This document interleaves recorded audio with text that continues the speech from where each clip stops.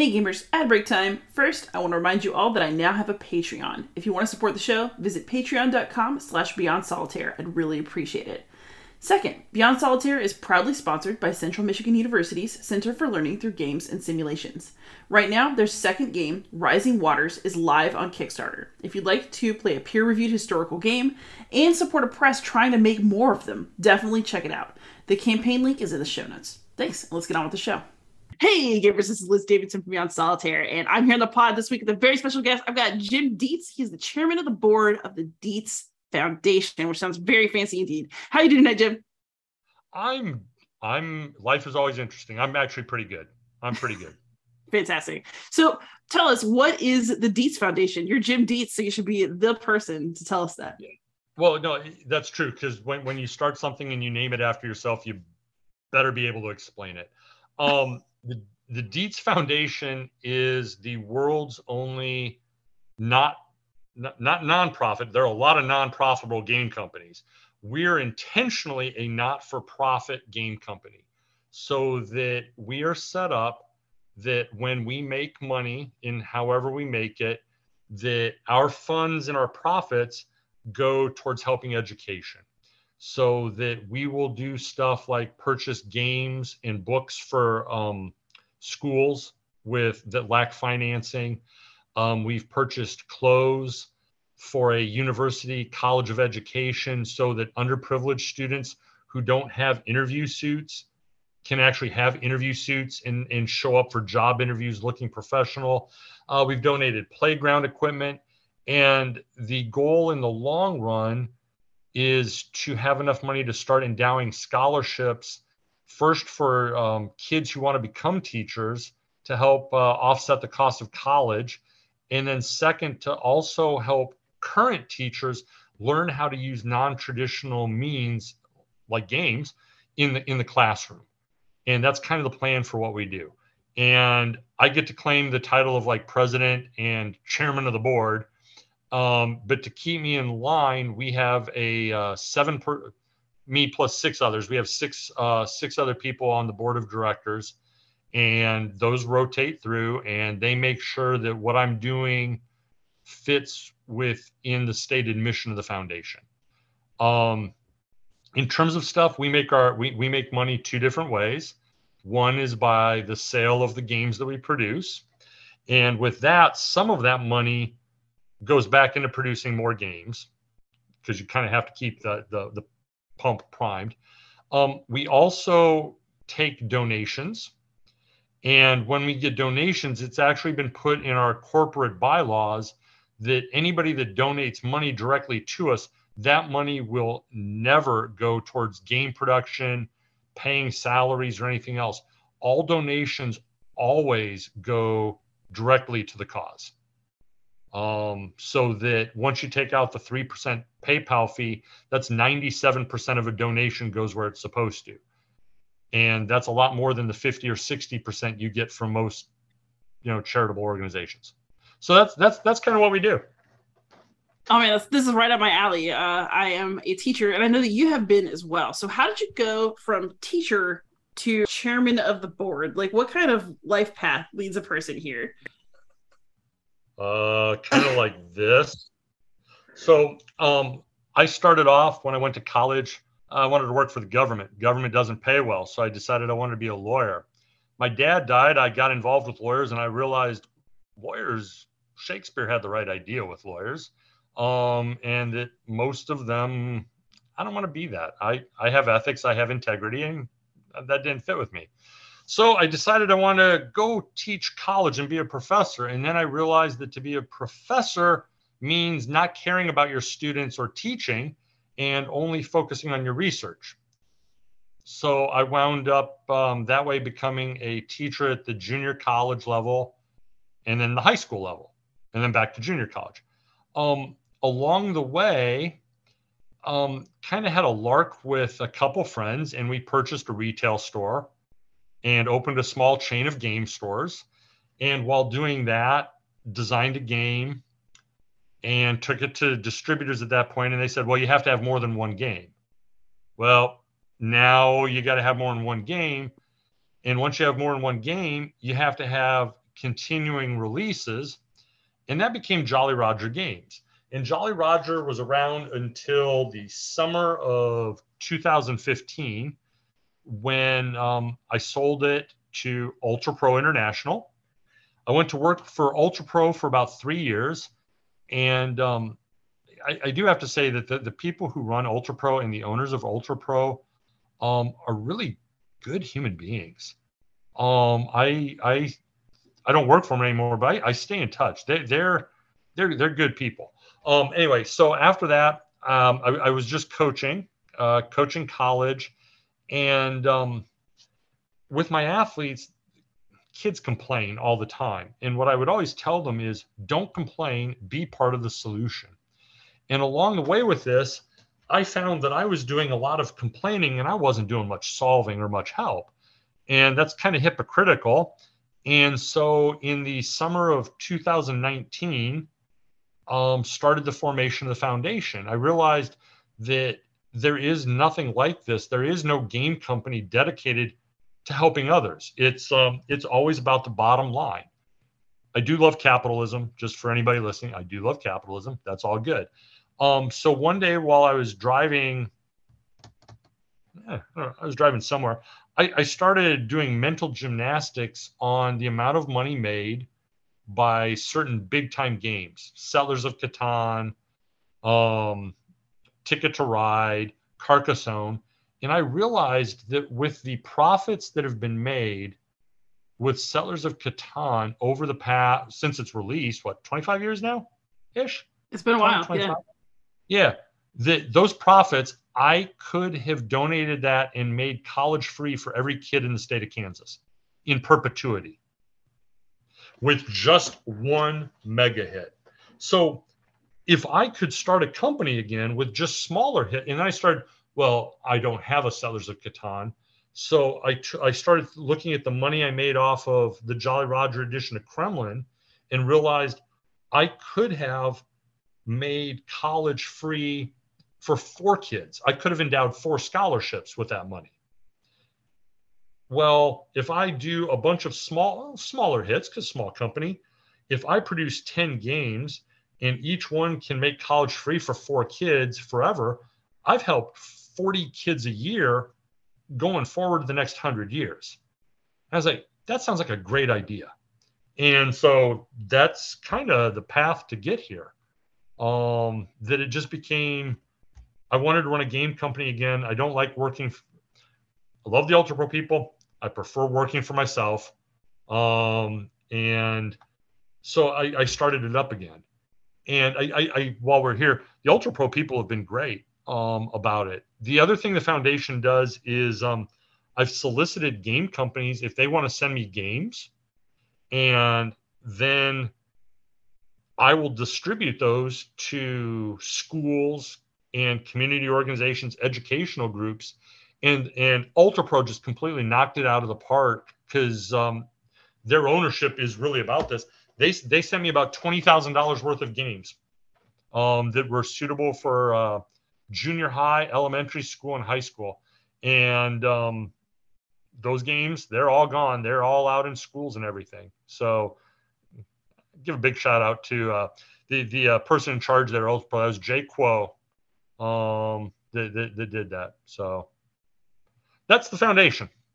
Oh, that's awesome. So you got sort of a 2-pronged approach. One is kind of encouraging more interesting pedagogy in the classroom, and then one is selling games for education and profits. Right. But it's not, of course, with games, the other thing with the games, it makes it sound like, he's just selling the games to roll in the dough, and feed that drug habit in my weekly vacations to Baja.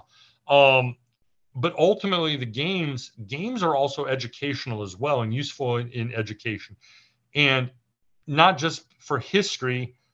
I think people miss everything of value in games that you don't think about it. It's not natural.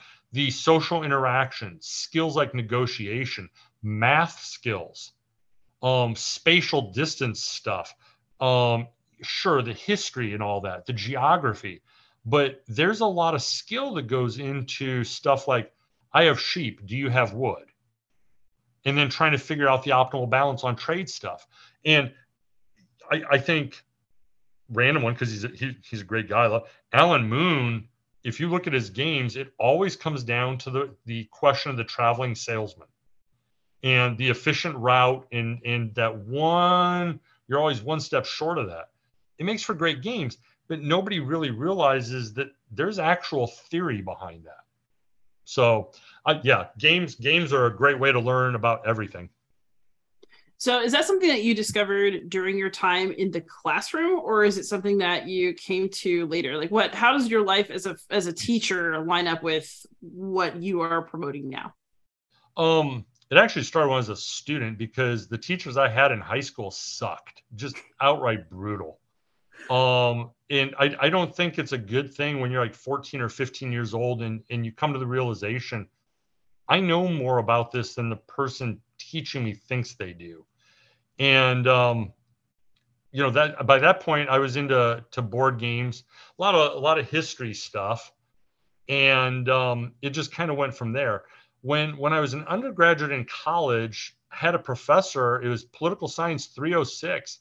It was a specific class on how to use games and simulations in the classroom. And he didn't really use a lot of commercial board games. He used academic ones, and they were fascinating. I still have a couple on my bookshelf. Town simulator called Camelot, where you assume the role of somebody in town, and how it proceeds is very organic. You never know how it's going to proceed. Had one that the president is kidnapped while in Central America, taken hostage. What do you do? And you go through it because it's time sensitive. Like every minute represents the passage of 6 hours. But in the end, after you do this, he shows you it's all just this flow chart. It's just a decision tree. And so I found that very intriguing. And because I had so many crappy teachers in high school, it dawned on me, you've got to keep kids engaged. And the more fun kids have, the more they want to learn, the more they're intrigued. And or if they have questions, they need ways to answer them that aren't just the teacher blasting info at them. So I always looked for things that would make kids go, well, that's funny. Is he telling me the truth? I better look that up. And things like that, or leaving them going, well, why is that? And following that little 3-year-old in you, it's like, well, why? Why is the sun hot? Why is the sun bright, Dad? Because it's like an atomic reaction. Why? Because it's made up of hydrogen and helium. Why?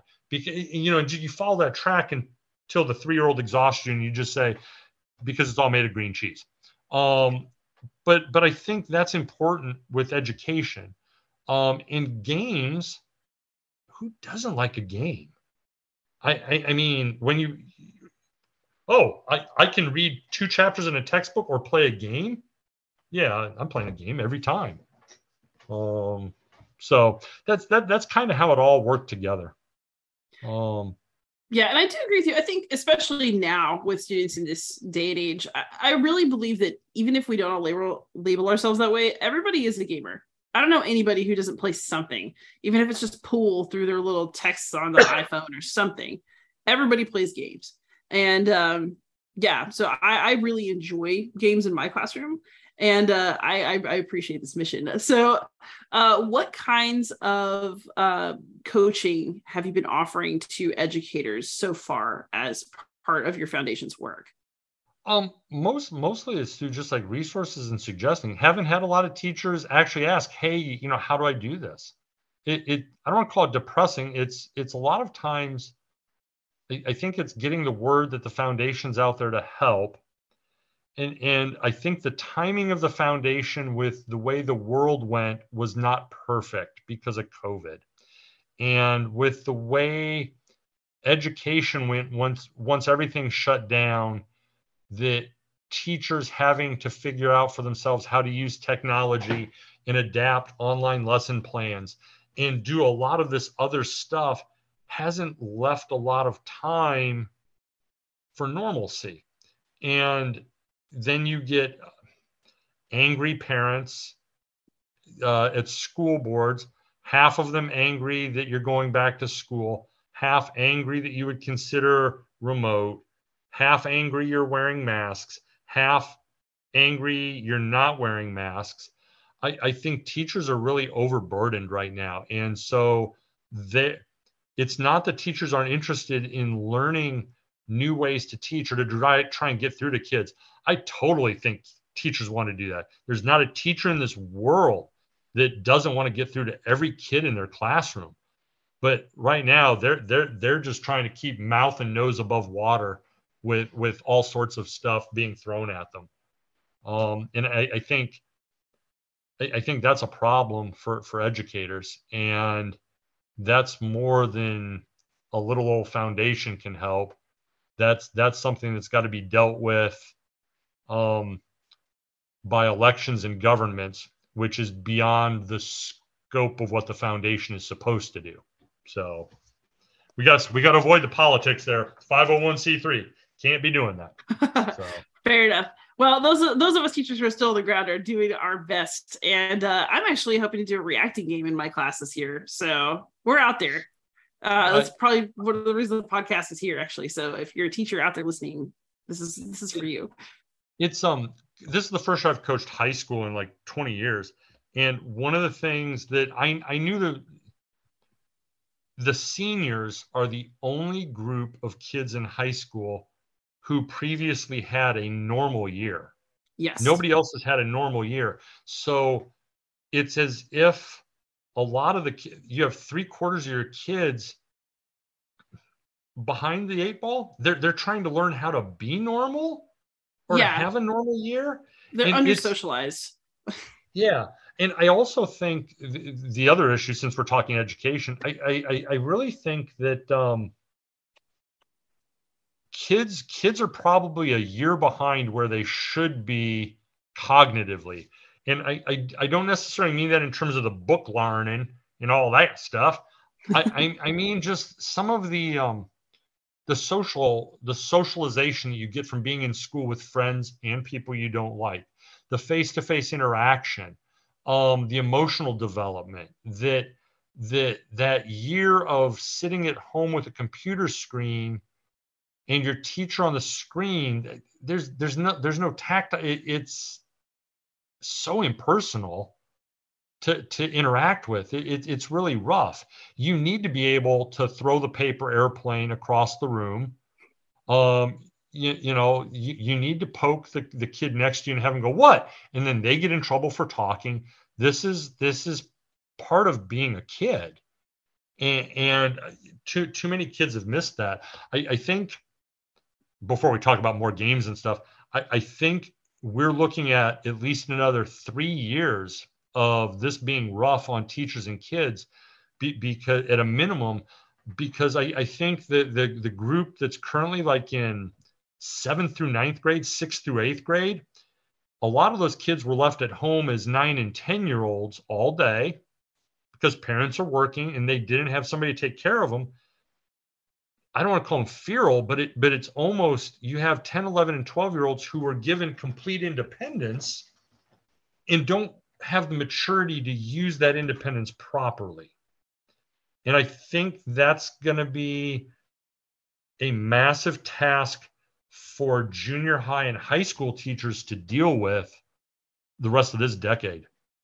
Yeah, and I'm glad that I'm already into games and I'm trying to get more of them in my classroom stat, is that the other thing that's been rough about these last few years is that we've tried to give students a lot of breaks because we understood there were extenuating circumstances, that kids were undergoing trauma at home, that the world is not the way it should be, and that they're not necessarily, emotionally prepared to be students the way that we would normally expect. But that's also led to kids expecting to catch a break all the time. So I've got a lot of kids this year. This is the closest thing to a normal year that we've had since the pandemic started. And they are still acting like we're in a pandemic. Like maybe final exams will get canceled again this year. Oh, maybe, I give my students a million chances to redo everything. But, we are in a situation where, students are really trying to keep coasting like they're still looking at me through Zoom, and not like we're in a classroom doing class. Oh, you're going to let me get away with this. You're going to let me get away with it. Yeah, no. I know a couple of the area schools here you've got kids chafing against, what do you mean I can't just go to the bathroom when I want? What do you mean I'm limited to 3 trips, 3 passes a day rather than, what do you mean I'm in trouble for showing up to class 3 minutes late? Yeah. And I guess for anybody listening, these aren't bad kids. These are not bad kids doing this by any means. It's just they haven't had this for 3 years, so there's no sense of routine. Yeah, and I'm very loose about things. Like, I actually do think we're ridiculous about teenagers and their rights to go to the bathroom. I mean, it's absurd. But you also get the kid who goes to the bathroom and just come back for 20, 30 minutes. So, this is why we can't have nice things. Yeah, and one of the schools I know, they installed a pass system since all the kids have their Chromebooks. Teacher, if you go up and ask, teacher types in their code, and then it notifies basically all teachers in the school. The principal's got the full list. You've got 7 minutes to get back to that classroom from the time you did it, to prevent things like vaping and everything else that you could do in there that goes on.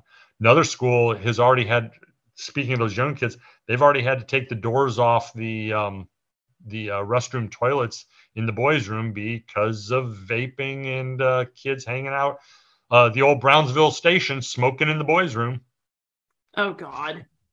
Smoking in the boys' room. Yeah. We should provide the YouTube link for that so that everybody can enjoy the real version of that song. Indeed. Hey, kids are going to be kids. But yeah, honestly, the only thing I find the thing is you can control where kids' bodies are, although I have lots of issues with how we do that and our attitudes about that. I'm very pro as much independence as possible for kids, but you can never make them learn. They only learn because they want it. And there's 2 ways to do that have to both be there. One is they have to respect you. They have to like the teacher. I know students who will do everything in the world for a teacher they like and nothing for a teacher they do not like. And it's just the truth. Yep. And then you have to engage them. And, even if they love you to death, if you're not offering them something interesting, they're gone. They're gone. And so I don't disagree. And I think adults listening to this, you're going to think back to your favorite teacher in high school. And at the time, it was basically the one that you liked, but it was an easy grade.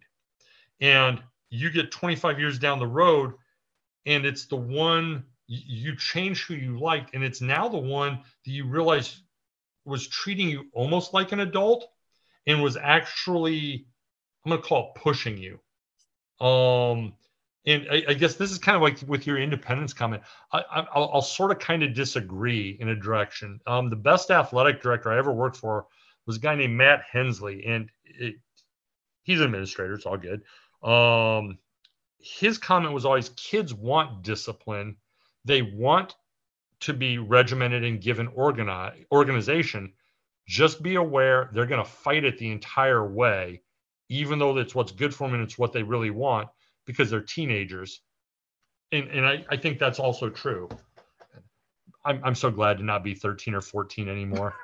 Oh my God. It was a bad time. When I used to teach psychology, we would talk about adolescent development, and it's like, what's the best time? It's like, I could stay in high school forever. I like high school. I'm like, yeah, college is going to be better. No, high school's great. I'm like, okay, that's all good. But now let's take a vote. How many of you would ever want to go back and repeat 7th grade?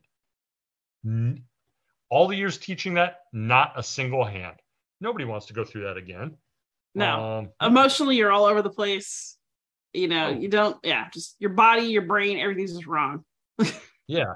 It's confusing as crap. I don't want to, and that was bad enough in the 80s. In 2022, with the internet available and everything, oh my God, it's amazing kids are as well adjusted as kids actually are. Yeah, I mean, the kids are pretty all right. Like, I really rolled some good stats this year in my classes. My kids are very sweet. Even the ones who, I know I'm going to have to watch them a little bit on the work. I've got good kids this year. Just, you can't say, you're going to need that. Liz, you're going to need to edit that out, because one of those kids is going to come across this and go, oh yeah, I'm a good kid. I'm a good kid. Now I can pull crap. That's going to happen. Nah, no, I honestly, I really do. I would tell them to their face. I'm not worried about it at all.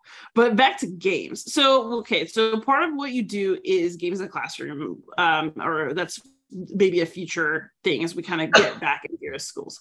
But then you're also publishing games, and I'm very interested in your catalog, because is the Deets Foundation committed to making games that are educational, or games to sell for education? Because I'm seeing 1979 Revolution in Iran. Dan Bullock will have been on this podcast by the time this episode airs. I see Free at Last. So Damon Stone and Ted Torgerson came on and talked about that game earlier. Sebastian Bay has been talking about Littoral Commander, which looks amazing. So is the point of this foundation to produce educational games as well? I think you asked about me being committed, and I think I have to say no. They've still let me out, and I'm still okay. So the idea, educational is a very broad mandate. That it's nice I can take in whatever direction I want. So if it's a game that involves 30 dice and who can count quickest, totally, that's great. That counts as educational, because that's 6th grade math, 5th grade math. Kind of like I mentioned with Ticket to Ride and that stuff. There's education can be wide and varied, but I also think it can be by the subject matter.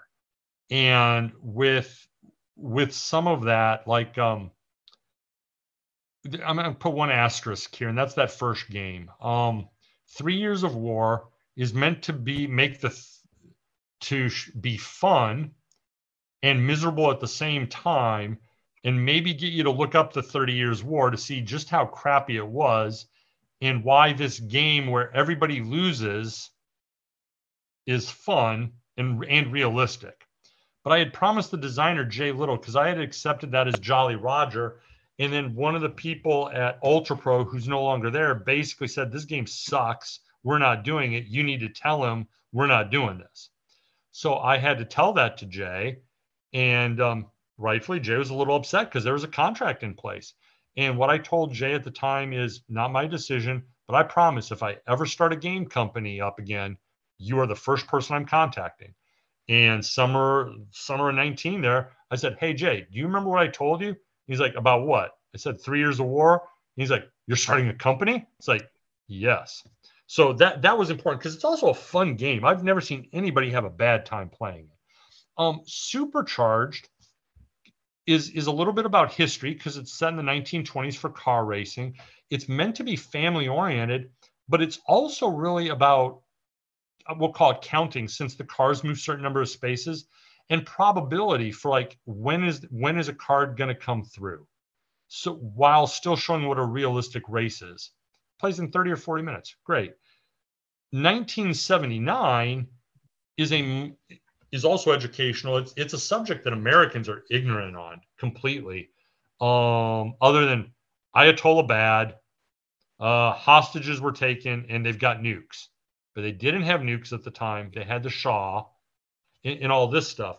And so when I talked with Dan about it, he showed it to me on Tabletop Simulator, and he's like, well, what do you think? I mean, I was like, well, you had me sold about like 3 minutes in, because I'd already read the rules and all that. And I just thought it was brilliant, because what I really liked in terms of the history of it and the teaching of it, Americans are taught that the United States drives all events in the world. We won World War II. Well, no, we didn't. There are 20 million Russian dead that suggest that it's the Russians who played the larger role in defeating Nazi Germany. Okay, so that sort of stuff. So like Iran bad, United States good. And 1979 really shows that this is internal Iranian politics, that the United States is there and kind of helping, but it suggests, is the United States driving events, or is the United States being manipulated as much as anything else? And I think it's important, like, and then you see the names, and if you pay attention to modern politics, like, well, that name sounds familiar. So you go Googling, it's like, that's the son of this cleric. And that becomes interesting to me too. And Dan's research on it was just insane. It was a ton of research. And he got really excited when I told him, as part of all this, take your notes and what you did. We're putting a history book in here so that if you buy the game, there's like a 10-page, I could go look it up. It's just sitting over there, like a 10-page history of Iran from 1950 through 1979 that, okay, you don't need to take that class in college. That 10 pages plus the looking at the cards in the game, you've got a semester class right there. Except it only takes you to 3 hours to play the game. And what's been interesting has been who's been buying it, and just actually got an order from the Mideast from a company that took cases of it because they had heard it presents an objective history of that time period, that it wasn't either the Ayatollah bad or Shah good or US good or anything else like that, that it actually tried to show the real history of it. And so I when the people that are in that area think this has value, I'm good with that. So that was 1979. People really should buy it.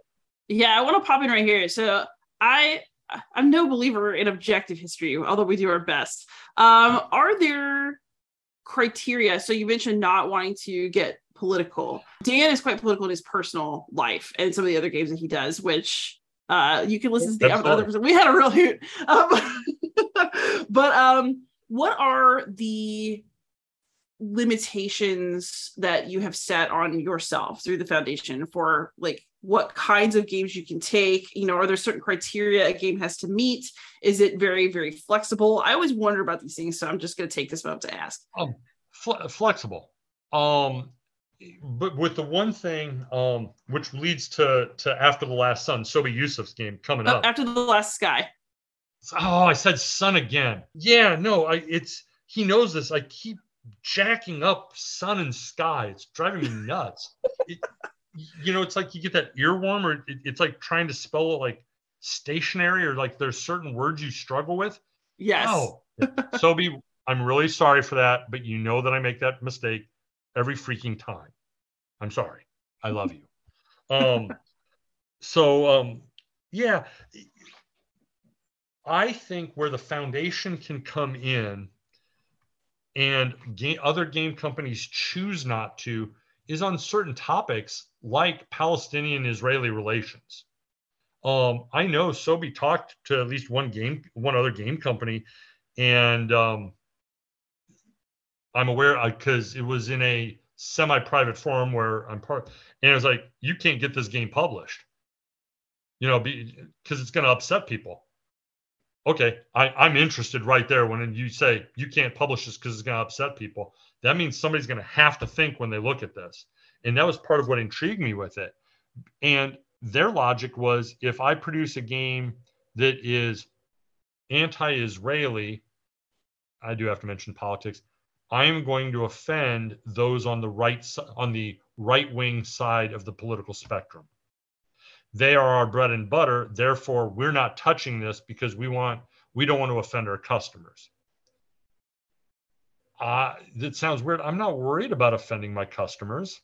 I want them to engage with the material, because in this regard, this, beyond the fact that it's a freaking brilliant game, games allow you to come to terms with topics that you may have strong opinions on and show you a different way. So you may be gung-ho, pro-Israeli, but after you play this and see, it's like, well, there's a point here in terms of, is it right to send the military in against civilian protesters? Would I accept that if the U.S. Army went into Chicago, L.A., San Francisco to quell a protest demanding the right to vote? No, I wouldn't. Oh, but I do accept it here. Or likewise, wow, I've never really thought about the stress on Israeli soldiers when they're being told, shoot people. And those people they're being told to shoot are actually women and children. And I think that's important too.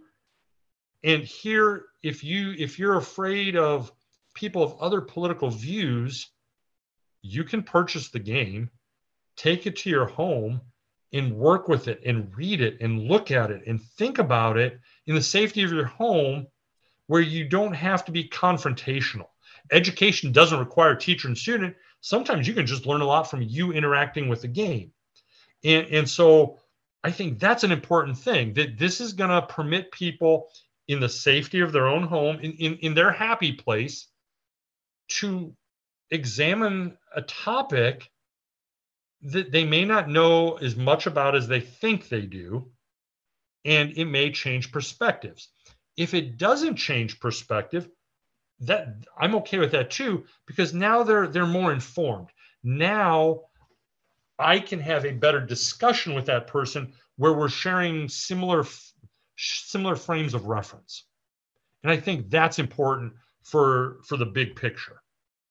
It also helps that it's a really good game, and that makes a difference as well. So, but that's kind of the logic behind things. I was told I shouldn't do something on civil rights because that's not going to be a good game. It's like, well, it's certainly educational, and clearly you haven't played this because Ted and Damon's work is fracking amazing. And again, you can take this into your home. Oh, so-and-so Southerners never did any of this stuff. Hey, read the history book we're including. Play through this. Look at the cards. See what these people actually did. And that may show you, wow, that this is... They talk about World War II veterans being the greatest generation. But for Black America, for African Americans, that's the greatest generation. And then you see what they went through, what it takes to win the game. You got to cooperate, but you got to compete. The game is out to get you. Between law enforcement and society, how are you going to do this? And then to find out that all of these cards all happened, that nothing in this game is made up. And then you can refer to the history books we put in, and writing the history books was both inspiring and one of the more depressing things I have ever done in my life. To see some of the stuff that was overcome and people to continue fighting for what they believed in is astounding. To then see the stories of like the Florida, and this again will border on politics, but Florida doesn't want history addressed in their classroom, like with civil rights. There is a reason. That's because a Florida sheriff in like 1962 was acquitted of shooting a black man who was handcuffed. He was acquitted because they couldn't identify which of the 300 bullets in the man was the sheriff's. 300 bullets in a single person. This is history that should not be hidden. This is part of American history.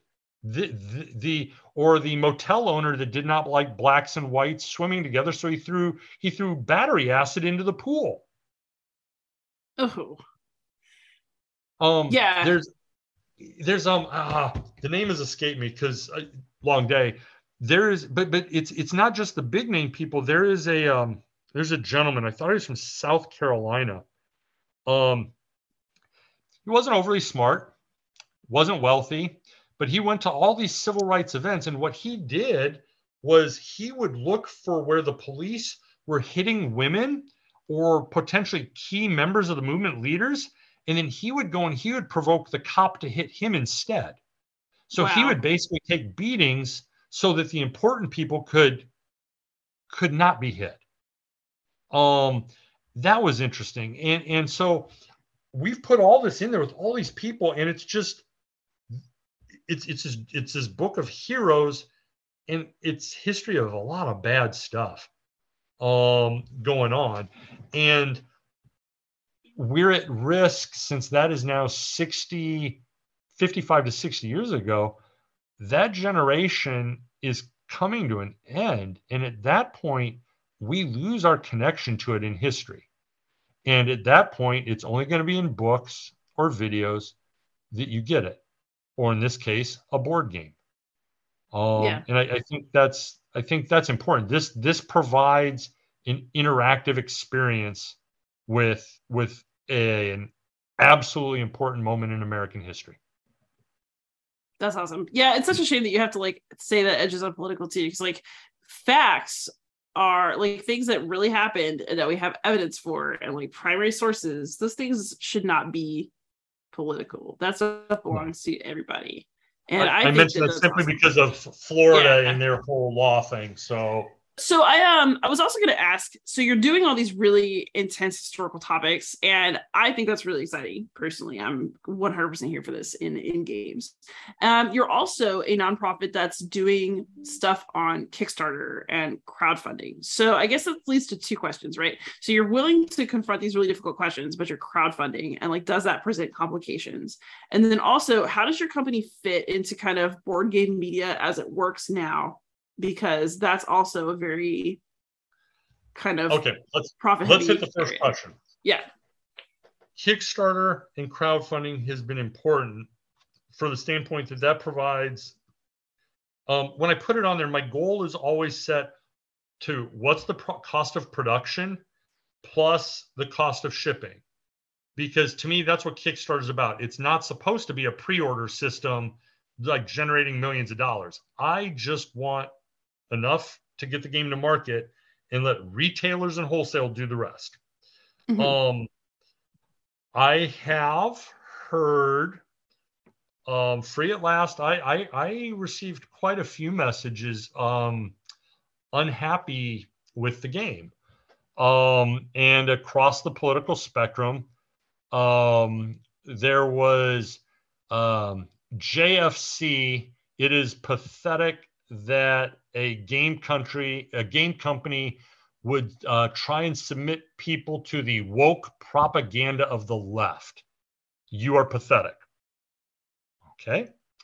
And then on the other side, I looked you up. You're a white male. You have no business talking about civil rights because only blacks can talk about civil rights. So all of those border detainees that happen to be brown, they don't care about civil rights. The fact that you don't know my relatives, their religions, their backgrounds, the adoptees involved, I don't have a say. Civil rights are for everybody. So it crossed the spectrum on that. But I also got two really spectacular messages. One was from the son-in-law of one of the women in the game. I think it was because it's two sisters. I think it's the son-in-law of Priscilla Stevens, who's on the card. She was one of those. I think she's the most arrested woman in Florida history, actually. That he's like, oh my God, my mother-in-law's in the game. If she was alive, she would have thought this was great. Priscilla Stevens Do. She marries a guy named Do. Remember that. So he ordered it, and then about 2 months ago through email, heard from somebody else that he wanted to know if he could purchase a copy, but have it sent someplace else. And I was like, yeah, that's fine. Great. He's like, will it be out by the end of the year? Well, I'd hope to have it this summer, but welcome to supply chain. And I asked, why does it need to be by the end of the year? Oh, it's because I'm purchasing it for my grandfather because he's in the game on one of your Mississippi cards. And he's excited to see this because he was afraid that everything they did had been forgotten. And I was like, Aw. oh, we have to get this game out. So he sees this because he's like 97, 98 years old. Oh, I am going, if something has happened to that man between that email and now, I'm going to be pissed. Because I want, when I've got it noted, when the games arrive here, hopefully in about 6 weeks, that's copy number 1 going out the door right there. So That's yeah. awesome. So yeah, it's interesting, the comments, and I suspect that this was just a warm up for Sobeys game because I have a feeling I'm going to hear some more. Yes, and for those of you out there, this is After the Last Sky, which is about the first Intifada. I'm quite excited about it. Yeah, I'm gonna hear that I'm an anti-Semite. I'm sure, and that I'm anti-Israeli. But again, the game is trying to be relatively balanced in a portrayal as it educates things. So we'll see how that goes. It'll all be good. It'll all be good. It'll work out. It'll work out. And then I guess, the other question I had was, how does a nonprofit participate in kind of like the board game marketing machine? Because most Kickstarters have previews, and a lot of previews are paid. Mine aren't, but a lot are. That's very common in this industry. I'm looking at this Kickstarter page and like, are there any previews for free at last? Like, did you get any? Nope. Nope. And mostly it's because I'm still working on the original Kickstarter model of, here's what we're trying to do. Your money is going, I have no artwork sometimes, or minimal artwork, because your money coming in is paying for the artwork. And so doing $1,000 videos and demos, if I put in some of the money that some of these companies did, if I had that money, am I better off spending the money on a production demo, 20 copies for people, rushing them over from factory or from GameCraft or whatever, doing the video? Or maybe I should just save that $3,000, $4,000 and endow a scholarship. Because I'm not convinced that putting all the whirly-gigs on there with special effects and music and all that is going to convince people with Free at Last, with any of these games. You're either interested or you're not. Mm-hmm. And if you're not, no amount of bells and whistles and prettiness is going to change that. And so what I try and rely on is people see it. I mention it on social media and all that, and they come, and then it becomes word of mouth. And so some of the backers still remember me from Jolly Roger. They know that I try and communicate and keep everybody up to date. I don't hide anything. So like all the Kickstarter backers, they've already had 2 emails that talk about delayed in production. It's like, this is where it is. But with like 1979, I was like, yeah, we're going to run a month behind. And then people, you can't be running a month behind. Game Company X said nothing's coming out for a year. Like, I'm telling you, the shipper, one of the 3 biggest in the world, says I'll have it in 30 days. And then I got it, and they're like, oh, I guess you're right. I'm like, I'm not lying to anybody. If I lie to somebody, I'm hurting the foundation. So it sounds weird. Some of this is I'm forced to stay on the straight and narrow, kind of a tangent, because if I screw something up, I'm hurting kids. Mm-hmm. And I don't want to do that. So, no, I stay on the straight and narrow. But so I don't. I just simply rely on word of mouth. And I think that's worked. And when I put out a different product or get the next one ready, I do put an update on the past ones or send it to the emails of past backers. But that's really about it. With Littoral Commander, I didn't even do that. It was pre-orderable on the website, but because of what it is and its target audience, it did not need Kickstarter or anything.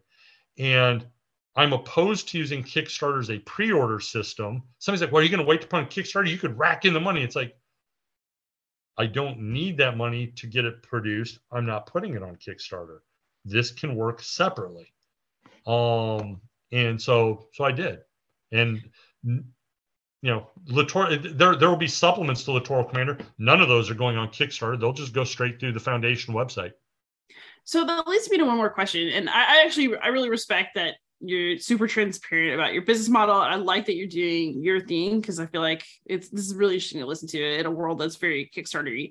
So if racking in the bucks is part of the purpose because you're going to endow scholarships, why not? Why not just try to rack in all the bucks? Because I think when you focus on money, you lose sight of the big picture. And when you focus on bringing in that much money, I think it's possible. You see with regular corporations, you can grow too fast and then things implode. And I think it is, I'm I'm actually conservative, just in the real sense of the word. So yeah, so I tend to take things slow and steady in terms of business. If I never sell a copy of Free at Last other than the pre-orders and Littoral Commander, the foundation will still exist. It will still have money to do its work. There's no speculation. And not just that, I'll have enough money to pay the designers their full royalties. So I try not to go too fast to overdo that. So I don't focus on the money. It's really about the mission with it. And if that means I've got to go slow at the start to make sure I get things right, then I go slow at the start. If all of a sudden Free at Last sells 10,000 copies and I can go big, okay, great. But at that point, I still don't actually have that much money, because 10,000 copies of Free at Last is going to give me about $200,000 if that would happen. And roughly about 30 days after I have that $200,000, it's going out of the checkbook. It's going to schools. So as a nonprofit, I knew when I founded it, I am always going to be without money. That's kind of the nature of it if I want to do this right. So I don't pay myself a ton or anything. It's really, and for those curious, I'm actually paying myself $3.50 an hour. Okay. So I'm racking in the bucks doing this. So it's really one of those that I already know that the minute that I get the money, it's going out the door for a good cause. So that the foundation will perpetually be in, hey, Kickstarter, can you help fund this game mode? Hey, can you send us donations? And that's kind of the way it is. And I don't like asking for donations. I don't like begging for them, but it kind of comes with the territory. At which point, actually, Liz, if I can add, people think, oh, well, I don't have that much money to donate. If somebody, we can take like recurring donations, like you send like $5 per PayPal per month.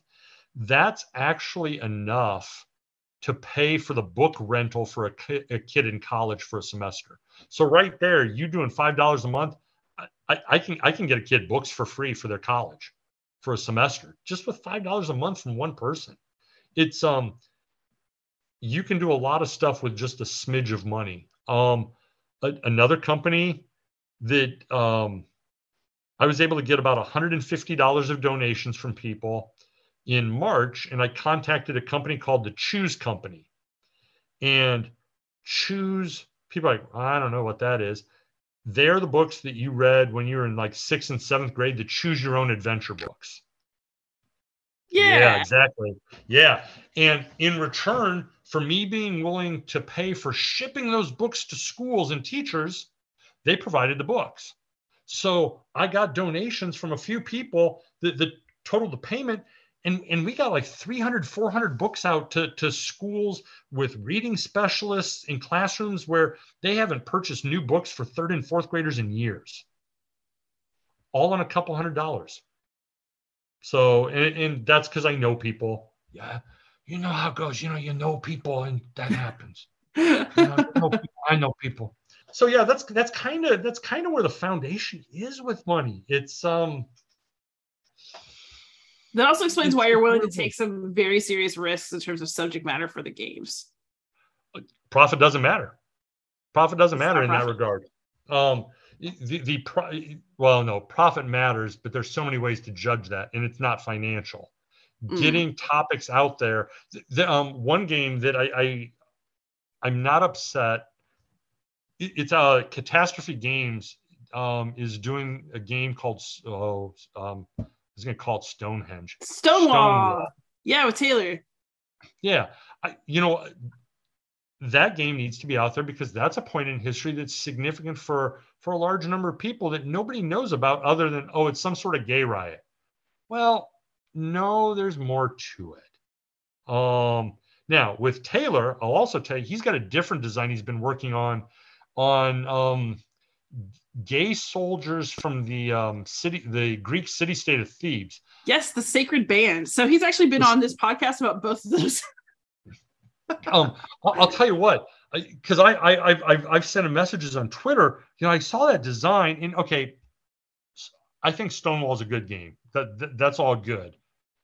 I think his design for the Theban Band game is really good as a game in the mechanics of it. I think he's really got a really good game system there on top of a subject nobody knows. So I reached out to tell him, man, I think this is just kind of cool. So, I got to talk with him at Origins and everything. So, I'm glad Stonewall's out there. A bunch of people like, what sort of Confederate game is that? It's like, no, not Stonewall Jackson. A worth release Stonewall, indeed. I'm very excited to play that one too. Yeah, so I'm very excited about the future of the Deets Foundation. I mean, I basically interviewed you because I interviewed a bunch of people that you're publishing. So I'll ask you kind of a softball as we come to the close, which is what are you playing for fun right now? I mean, we're all here because we're gamers. So what's bringing you some joy? Okay. This will sound weird. When COVID hit, I mean, I'd been coaching and everything shut down. So stuck here in the house with my wife. And my wife has never truly been a gamer, but that's not the way her family was brought up. So we started playing some games, and over the years, she's learned to like Settlers and the gateway games. But she's also found that she's liked Dominion. Well, what happened is we had a conversation that her geographic knowledge is Zipski, and she had never played a war game before, because too much history. I'm like, let's do this as a learning experience. So let's work our way through complications of stuff. So we played the old GDW. It's been a house divided. Roll a D6. That's how many stacks you get to move. To teach her the Civil War, and she's like, oh, I didn't realize the armies weren't all over the place. Okay. From there, we played victory games of Civil War, which is a little more complicated with leaders and all that. And she's like, until you actually see this, she's like, the Union economy, I mean, the South really gets strangled. It's like, exactly. And that's the entire blockade. So it's the educational side of stuff. And she's like, I didn't realize the attrition factor of how this is really just about grinding the other side down. Great. So we did that. We explored the East Front. We played Russian Campaign, which is actually still a really good game 50 years down the road. She didn't like that because it's too many counters. She said it's too much to keep track of, and it's mathy. Okay. Okay. So then we played Columbia Games East Front with the blocks. She liked the blocks because the number tells you how many dice to roll, and it looks very pretty with the blocks moving back and forth. Cool. So we keep exploring, and so then we did World War I with Paths of Glory. And once she had only ever played Founding Fathers as a card-driven game and kind of liked that, and actually liked it a lot. We're going to get back to that. So then we, with my oldest son, because he's around here, she finally decided she wanted to try something big. So last spring, actually this spring, we actually set up the European theater and we played World in Flames. Ooh. An actual war game where with hers, the Russians on it. And so we finished that, and I stomped the world as the Axis because the British Navy was incompetent. That's all good. So we did that, and now we flipped it, and now we're doing the Pacific, because all she knows about the Pacific War was Pearl Harbor and the atom bombs. And World in Flames is really good. It shows you China and India and everything else. And, she's like, oh, now I see, because politics isn't her thing. Now I see why Taiwan is an issue and a key issue because of where it is. Oh, now I see why Okinawa is an important base today, or the stuff in the Philippines. So it's kind of helped. And it's also a chance to just sit with our oldest son when he's around and just talk. And we talk history and we explain some stuff. So that's what's actually on the table. Now, along with that, we've got a different table so that we've also been playing. She loves Elder Sign. Ooh, okay. Because Richard Launius is a great human being. You should get him. He's just wonderful to talk to. He's a great friend. And Eldritch Horror. We've been playing those. So yeah, that's the gaming. It slows down in the fall since I'm coaching and I'm away most evenings. Which anybody listening to this, Liz had to call me like 15 minutes before. I was like, oh crap, that's right. There's an interview tonight. Oh my God, because I've just gotten home. So it's like I completely space that off because it's nighttime in the fall during volleyball season. And yeah, I just whiffed on it. So hey, we're about to hit October slump season for teachers too. So yeah, this is a very special time of the year. Oh yeah. And then this, look up the Dietz Foundation, but where can you be found online and how do you like to be reached? The foundation website is just www.dietzfoundation.org. And if you're actually looking at this while you're listening to it, I spell out Dietz Foundation in my name. So just put it all one word, .org. If you're on Twitter, the foundation's there. I believe the foundation Twitter is Foundation Dietz rather than Dietz Foundation because some losers already took Dietz Foundation, stole my name. I don't know who you are, but I'm probably related to you. And then on Facebook, the foundation has a page there. I prefer Twitter and by email if you're contacting me. We go from there. I would also should say that I won't reveal what they are. There are actually some good games coming up, and I found a couple designers with games that will be really good in the classroom. And one's going to be on the French Revolution, and got one about dinosaurs and one about sharks. Oh my gosh, my inner child is so happy. Oh yeah, they're pretty spiffy. So I'm looking forward to those. Some of that's on hold while I wait for the supply chain with Free at Last, and then Littoral Commander when it goes, and then some of the money coming in is going to pay for those. Tomorrow's September, so I should hear back from an artist on the Shark game. The artist I'm talking to at the moment is French. They're on vacation because it's August in Europe. And so that if that works out, that one may show up on like GameFound in the relatively near future. So fantastic. I'll be looking forward to it. And if you're listening to this podcast, you probably know out there I can be found anywhere online as Beyond Solitaire. Jim, thank you so much for coming on. This is an awesome conversation. I'm just really excited about what you'll do. Oh, I'm happy to be on. You ever need somebody to come back and rant? I'm happy to do it. If I'm here as the foundation, I can't talk politics. Now, if you say I'm just talking to Jim Dietz, then we can have a different. We can have a different conversation, ma'am. Yes. So, this has been great. I love spreading the word. I want to try and help teachers. I want gamers to learn by having fun. Life's too short to not learn something new every day and have fun every day. And that is the perfect thought to end on, I would say. So those of you out there, please like, subscribe, comment, ask questions, and most of all, happy gaming.